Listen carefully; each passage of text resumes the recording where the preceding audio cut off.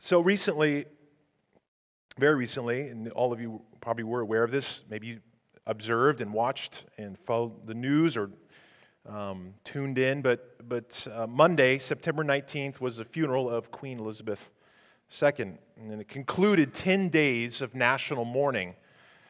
She was 96 years old. She had a reign of 70 years, which is staggering. The history and details and the facts that surround what she did in her reign and the span of her life as a queen. She met with 13 out of 14 of the last presidents. That's just staggering. Regarding her funeral, I mean, the facts are pretty staggering as well. Millions tuned in to watch this. Thousands came into London and the various streets to observe and participate. 4 days leading up to the funeral, there was a line of people that waited to walk by her coffin at Westminster Hall that got up to about 5 miles long. That could take up to 30 hours of wait time in order to make your way to see her coffin. 2,000 dignitaries and guests were at Westminster Abbey. All kinds of different varieties of authorities and dignitaries throughout the world. Almost 6,000 military personnel were deployed to carry out the entire funeral. Around 1,600 military personnel were involved in the procession itself with the Queen's coffin. And there were up to like 10,000 police officers every day just on alert, working and managing the city. The airport actually diverted planes to fly differently or land at different times in order to avoid that particular time. The Queen's coffin, as it lays in state, the imperial state crown that adorned that, over 2,868 diamonds on this crown, 17 sapphires, 11 emeralds, 269 pearls, and 4 rubies. A lot involved in the honor of this queen, of her life, and obviously in her death.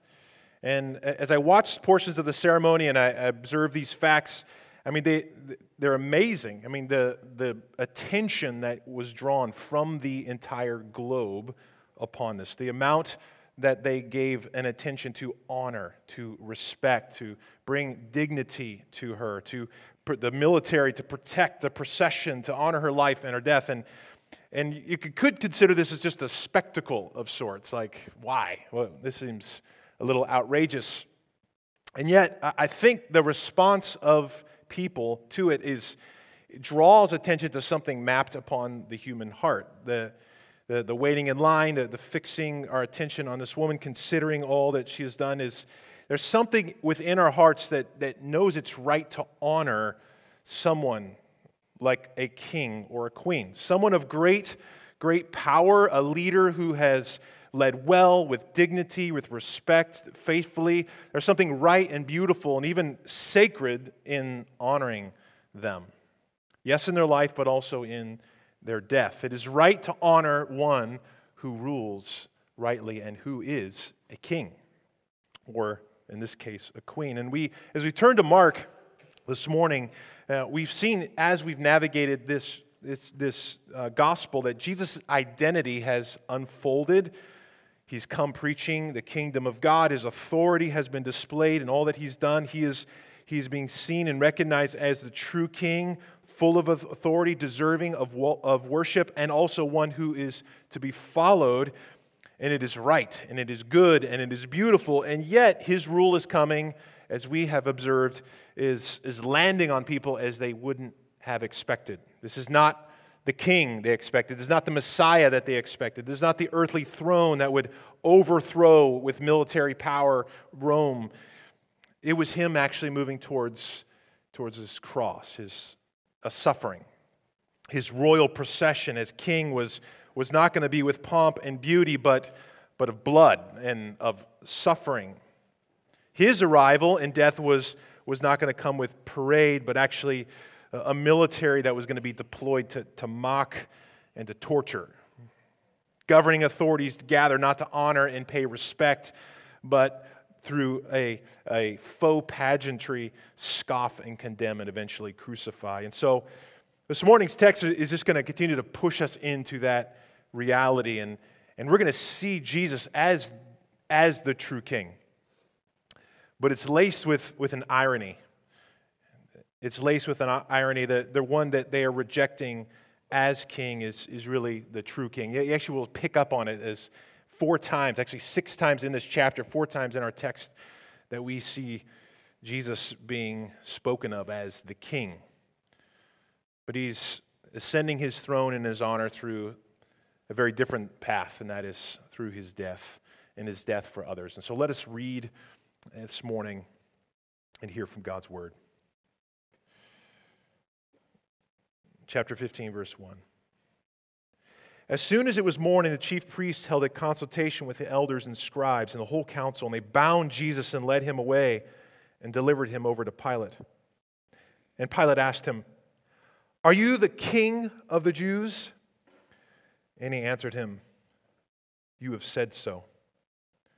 And the chief priests accused him of many things, and Pilate again asked him, "Have you no answer to make? See how many charges they bring against you?" And Jesus made no further answer, so that Pilate was amazed. Now at the feast, he used to release for them one prisoner of whom they asked. And among the rebels in prison who had committed murder in the insurrection, there was a man called Barabbas. And the crowd came up and began to ask Pilate to do as he usually did for them. And he answered them, saying, "Do you want me to release for you the king of the Jews?" For he perceived that it was not out of envy that the chief priests had delivered him up. And the chief priests stirred up the crowd to have him release for them Barabbas instead. And Pilate again said to them, "Then what shall I do with the man you call king of the Jews?" And they cried out again, "Crucify him!" And Pilate said to them, "Why? What evil has he done?" But they shouted all the more, "Crucify him!" So Pilate, wishing to satisfy the crowd, released for them Barabbas, and having scourged Jesus, he delivered him to be crucified. And the soldiers led him away inside the palace, that is the governor's headquarters, and they called together the whole battalion. And they clothed him in a purple cloak, and twisting together a crown of thorns, they put it on him. And they began to salute him, "Hail, King of the Jews!" And they were striking his head with a reed and spitting on him and kneeling down in homage to him. And when they had mocked him, they stripped him of the purple cloak and put his clothes on him, and they led him out to crucify him. Join me as we pray.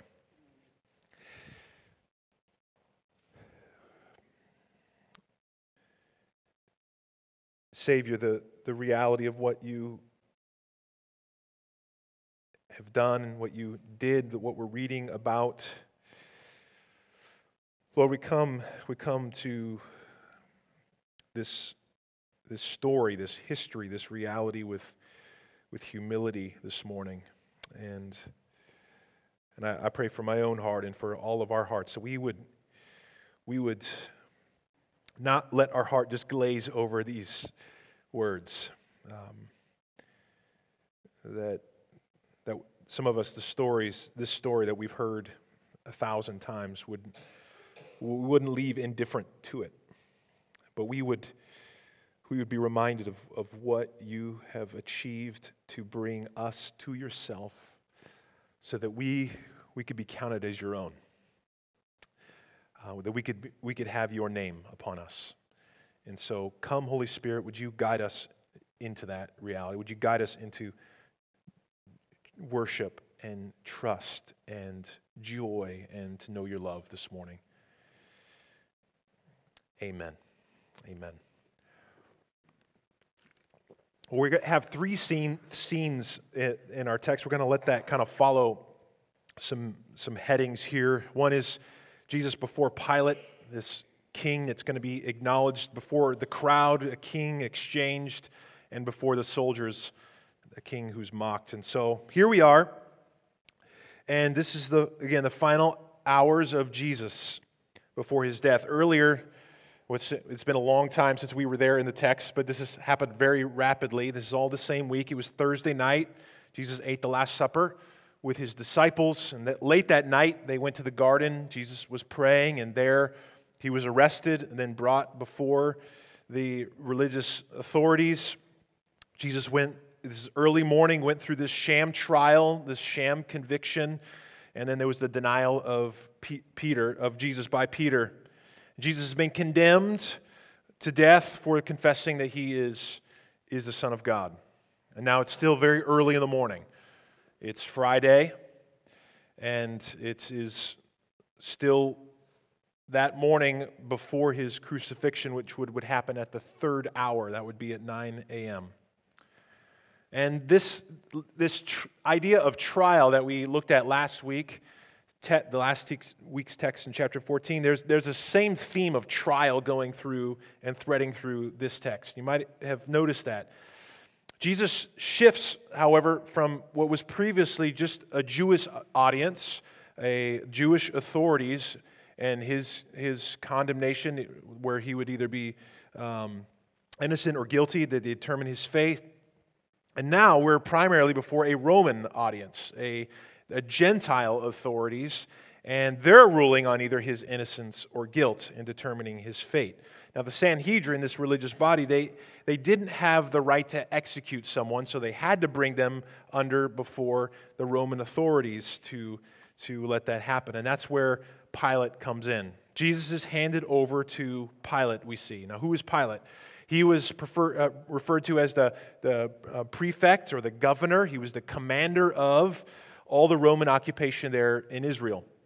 He was a very powerful dude, very important guy, and he was there in Jerusalem because it was Passover feast, and he had to be present, be sure everything under his watch would go smooth. There would be no chaos, no disorder, no room for rebellion, no one to dare to defy the Roman authorities.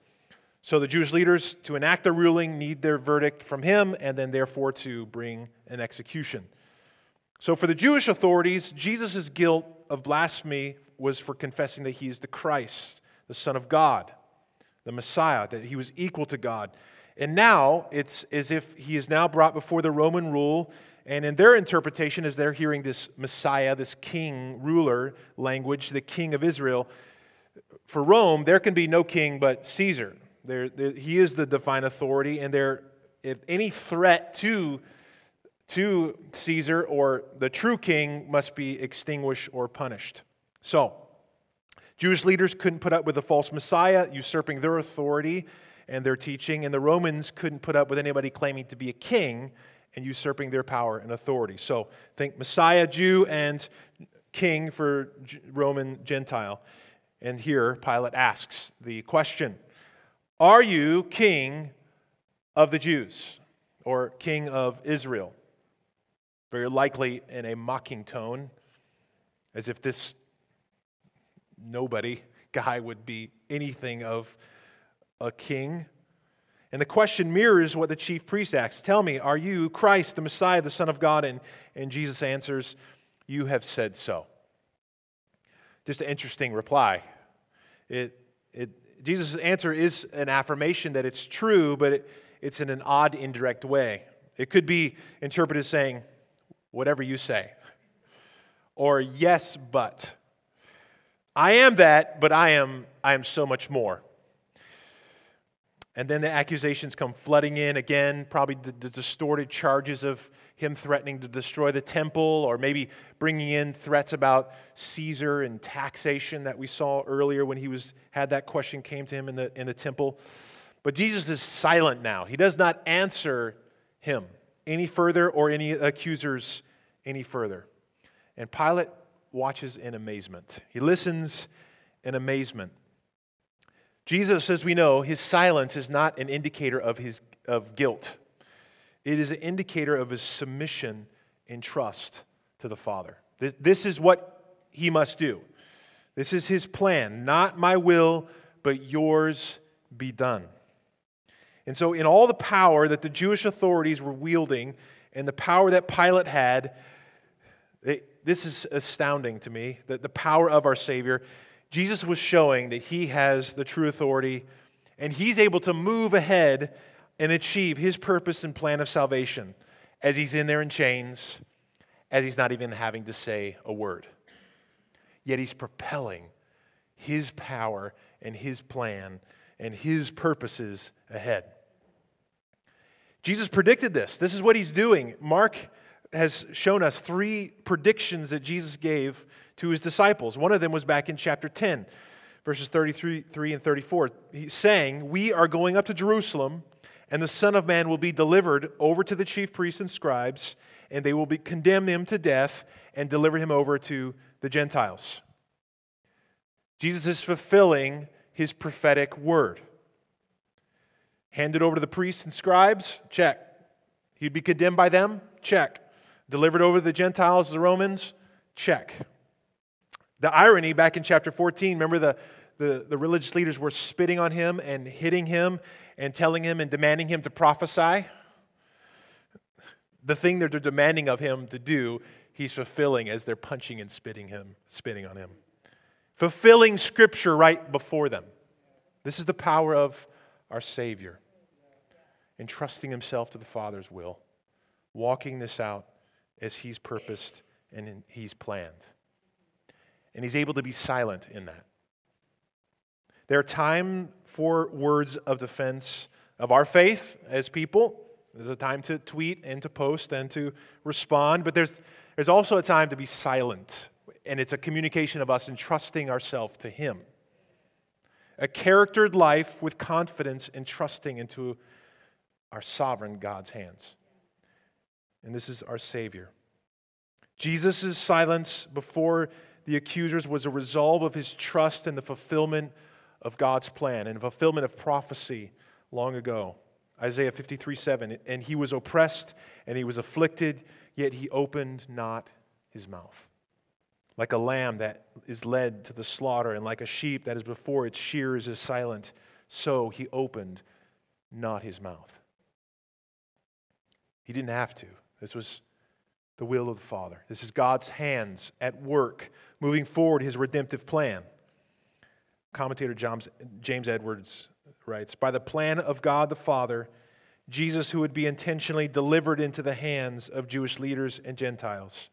The paradox is profound. The murderous intent of Jesus' opponents succeeds because God the Father hands him over to achieve the atonement plan through his death.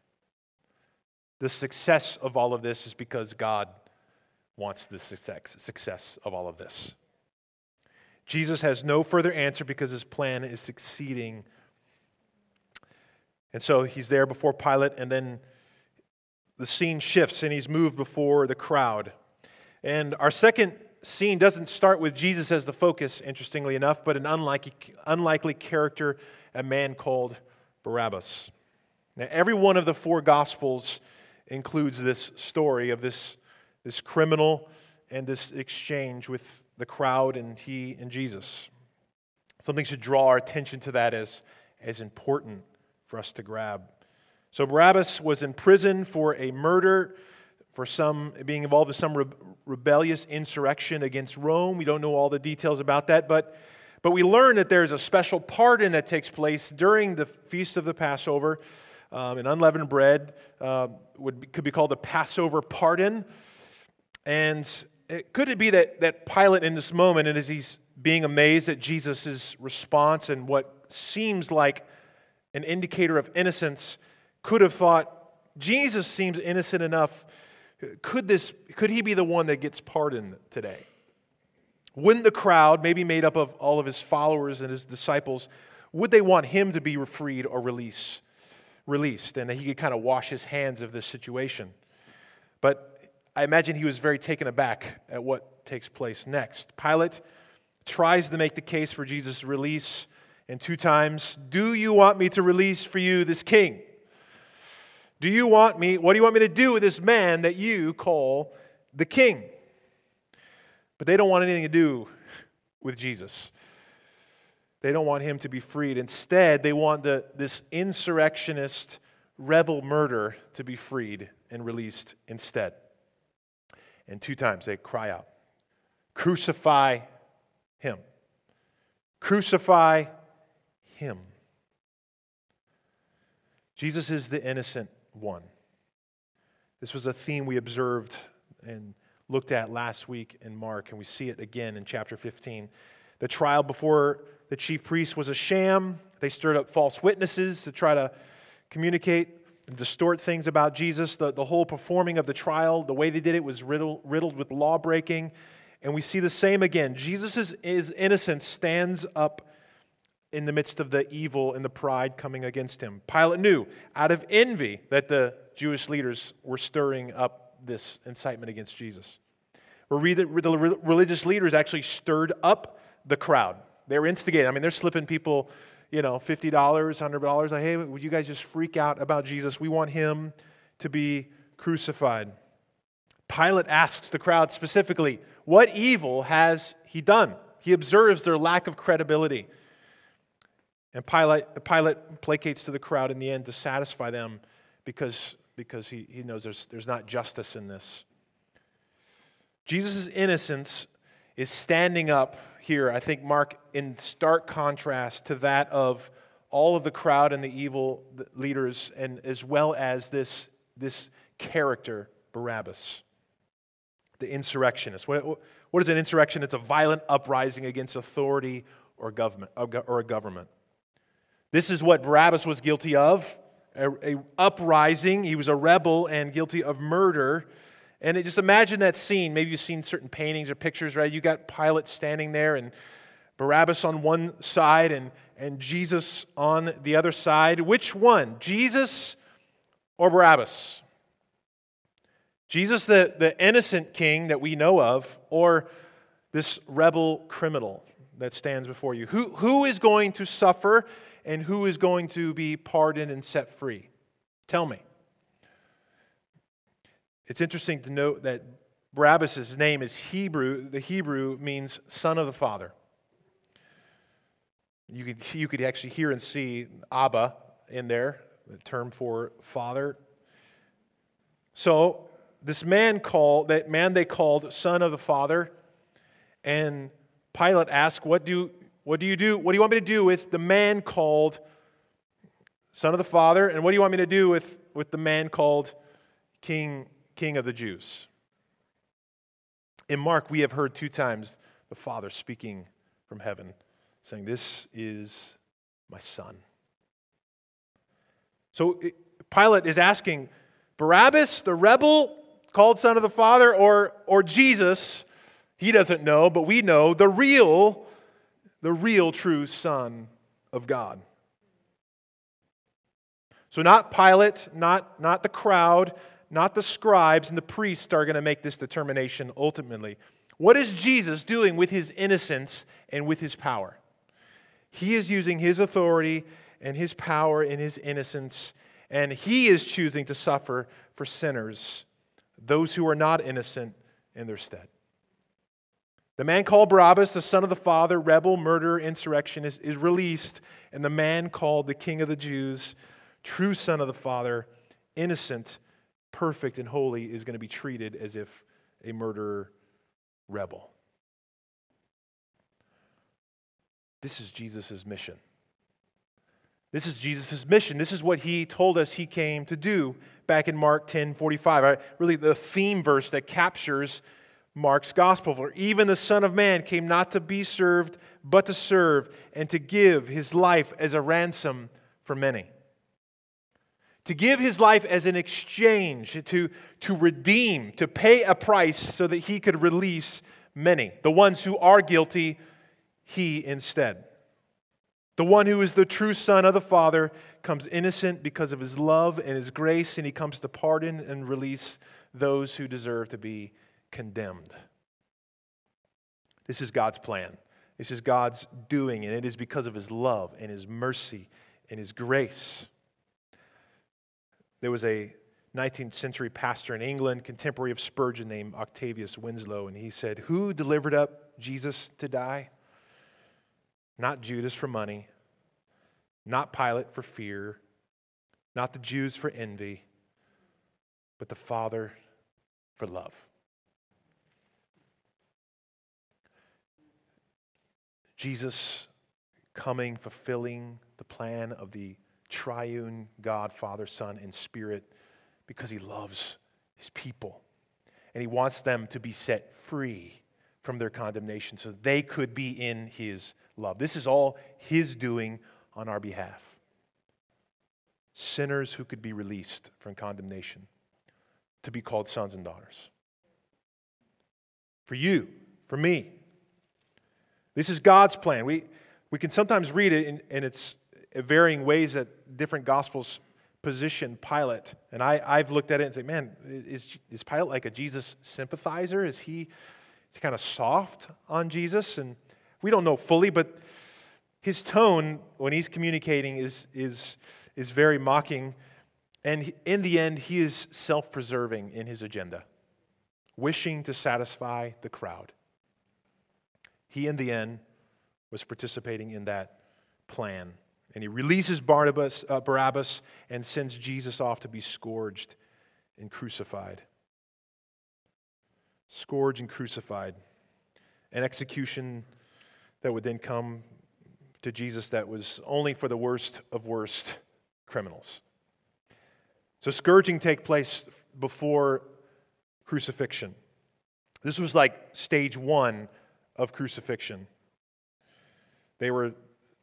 Somebody was tied to a post, and then you were beaten with a whip with several lashes tied to that, and tied to the end of those would be bone and metal.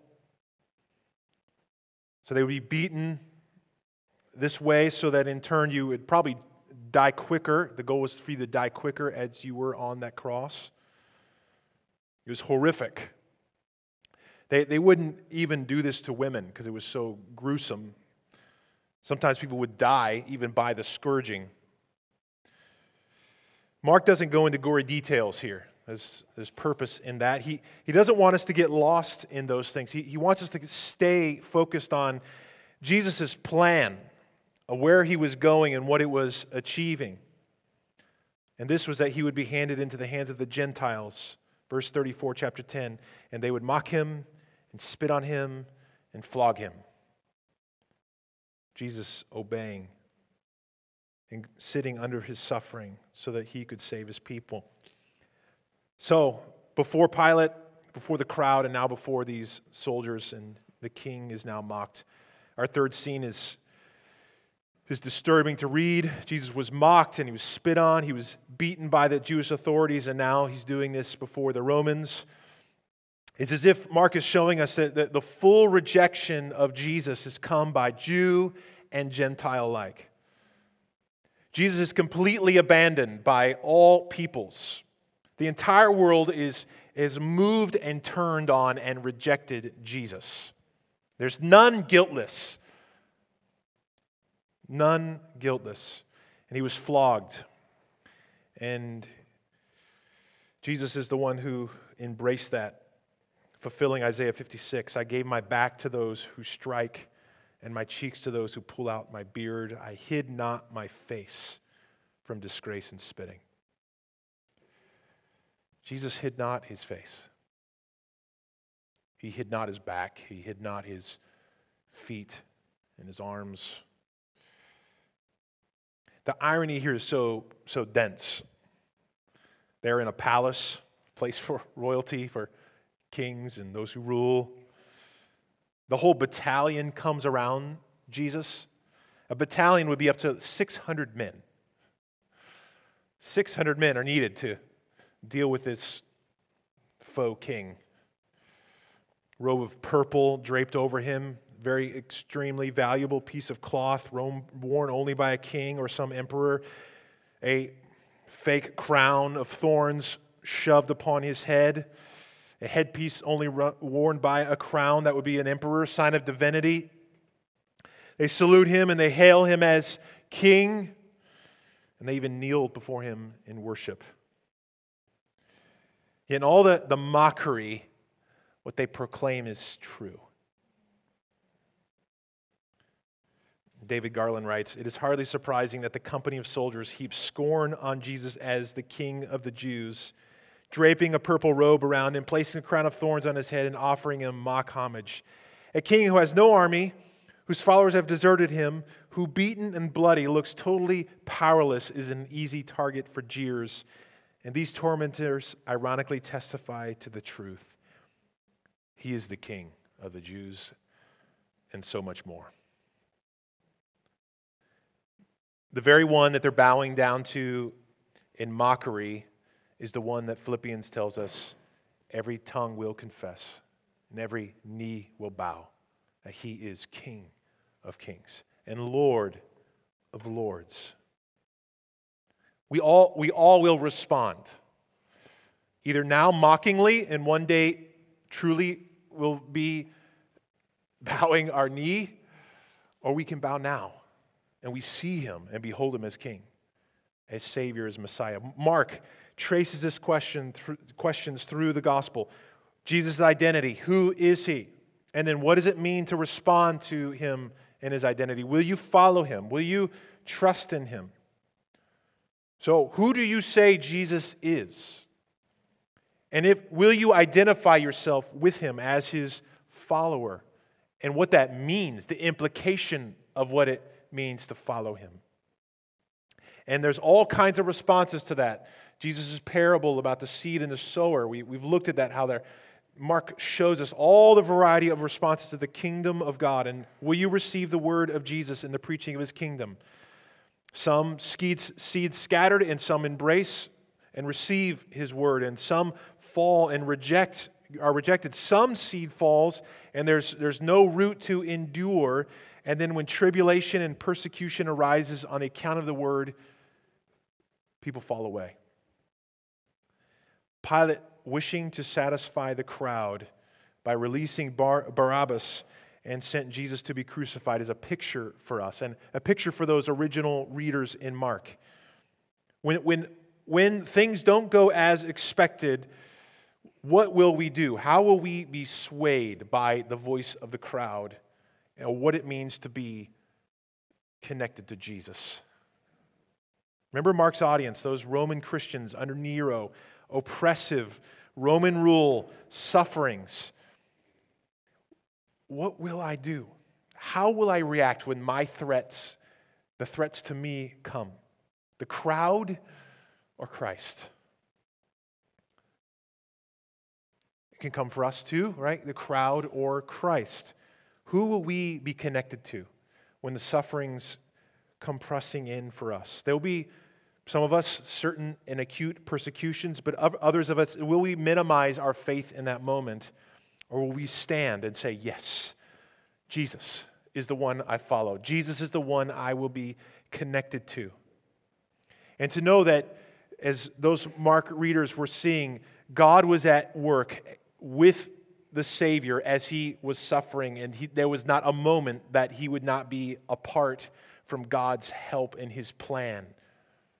How helpful is that for us in the persecutions or the sufferings that would come our way? We can know God is with us.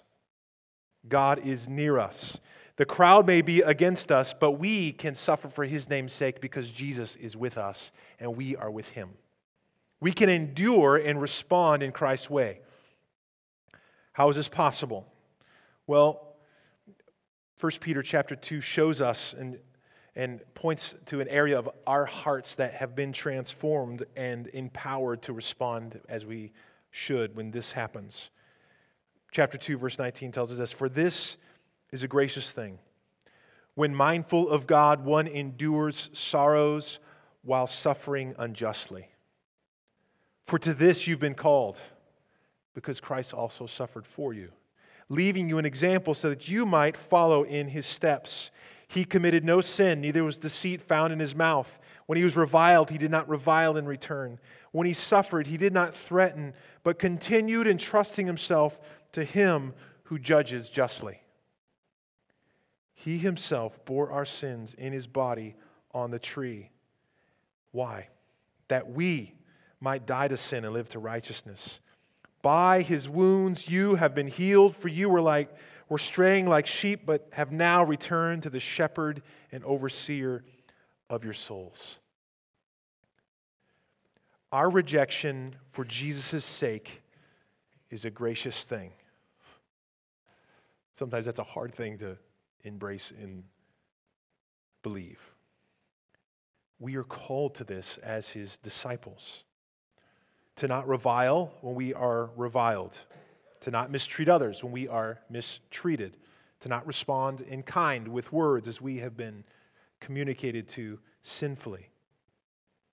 We can die to the urge to sinfully react and respond, or be hopeless in that, because there is a healing that has taken place in our heart, in our soul. What is the healing that Peter speaks of? The wounds that have been healed in our heart is the brokenness that would just leave us to vengeance and hate in our response, as opposed to a healing that we can respond in love and forgiveness and endurance, and in turn, with faith, entrusting ourselves to Him as Jesus did. We can entrust ourselves to Him. He will in turn judge justly. He will in turn. And aren't you grateful that He judges justly, and that we have been judged based on the mercy and grace of Jesus Christ? To be judged justly without that would leave us hopeless and helpless and condemned. For what does God do for those who defied authority? That we should be able to see ourselves in that crowd saying, "Crucify Him." We should be able to see ourselves and identify ourselves with Barabbas, the one who's rebelled against His authority, the insurrectionist rebels who have spat on His glory. What did He do for the straying sheep? Jesus, at the cost of His sacrifice, laid down, exchanged Himself so that we could find His love and acceptance. The first step for us ever seeing and embracing the good and the glory of the gospel is seeing that we need the cross. We were in the crowd. We were among the rabble that would call Jesus to be crucified. John Stott summarizes this way: before we begin to see the cross as something done for us, leading to faith and worship, we have to see it as something done by us, leading us to repentance. And what does Jesus do? Jesus uses all His power, all His innocence, all His grace, all His royal glory as King to become a servant, to be a substitute for us in exchange for our guilt, so that we in turn could be forgiven, clothed in His righteousness, brought into His palace, His royal glory, and His kingdom as His people, sons and daughters, to know that we can share in all His beauty and His glory as King. And in that grace and power, we can endure and we can suffer unjustly as we entrust ourselves to Him. So maybe a question for you this morning. It could be easy for any of us to find ourselves is, if we were that rebel insurrectionist based on all that we have done in our life and our sin, and if we do encounter the grace of God, we can drift to still thinking ourselves as someone we're just on parole. Like that is still our identity, and somehow we're just getting off a little bit. As opposed to our identity has completely and fully changed when we are in Christ. We are no longer just on parole. We have a new identity in Jesus. Our status now is son and daughter of God. We are near and in King Jesus, and there is royalty now that is bestowed upon us as heirs. The true King, Jesus the true King, with complete authority, comes as a suffering servant to die for His people so that we can then be clothed in His righteousness, in His kingdom, as His royal people. Jesus, the innocent one, not an insurrectionist rebel, He comes as a substitute for those so that He could take upon Himself all of our sin and all of our rebellion, and we could have a new status in Him. This is the great exchange that comes through the gospel. This is the exchange that Jesus is showing us here and that He fully does upon His cross. And a song that we sing often, Man of Sorrows, just captures this so well. Bearing shame and scoffing rude, in my place condemned He stood. This is what Christ has done. Let us pray. Lord, thank you. Thank you for this exchange, Jesus, that you committed yourself to the plan of Father, Son, and the Spirit from eternity past that came and broke into history and that was enacted in this moment in history where you could have said, my will, but you said the Father's will. And with all of heaven and all of the power of the Father and Son and Spirit moving that forward, not Pilate, not the crowd, not scribes or chief priests, but your plan, Lord, you move that forward and you embrace the exchange, the substitution, so that you could become a ransom for us, for straying sheep, so that we could return to the shepherd, overseer, the keeper of our souls, our King, who brings us into his palace, brings us into his royalty by your serving and your suffering. Jesus, I ask that you would allow that to just wash over our hearts. If there'd be any that are here and you feel like they're just still stuck in as a parolee, guilt just weighing heavy, condemnation heavy, Lord, would you allow there to the beauty of this exchange, Jesus, to free them of trust, of faith, of worship, to know your love, Lord. Would you allow the reality of this to continue to move us as next coming weeks we look more deeply at the cross and your resurrection. And Lord, it wouldn't be indifference, but it would be worship. God, it would be trust. It would be glad joy, Lord, a renewal of what you have done in and through your gospel for us as your people. Amen.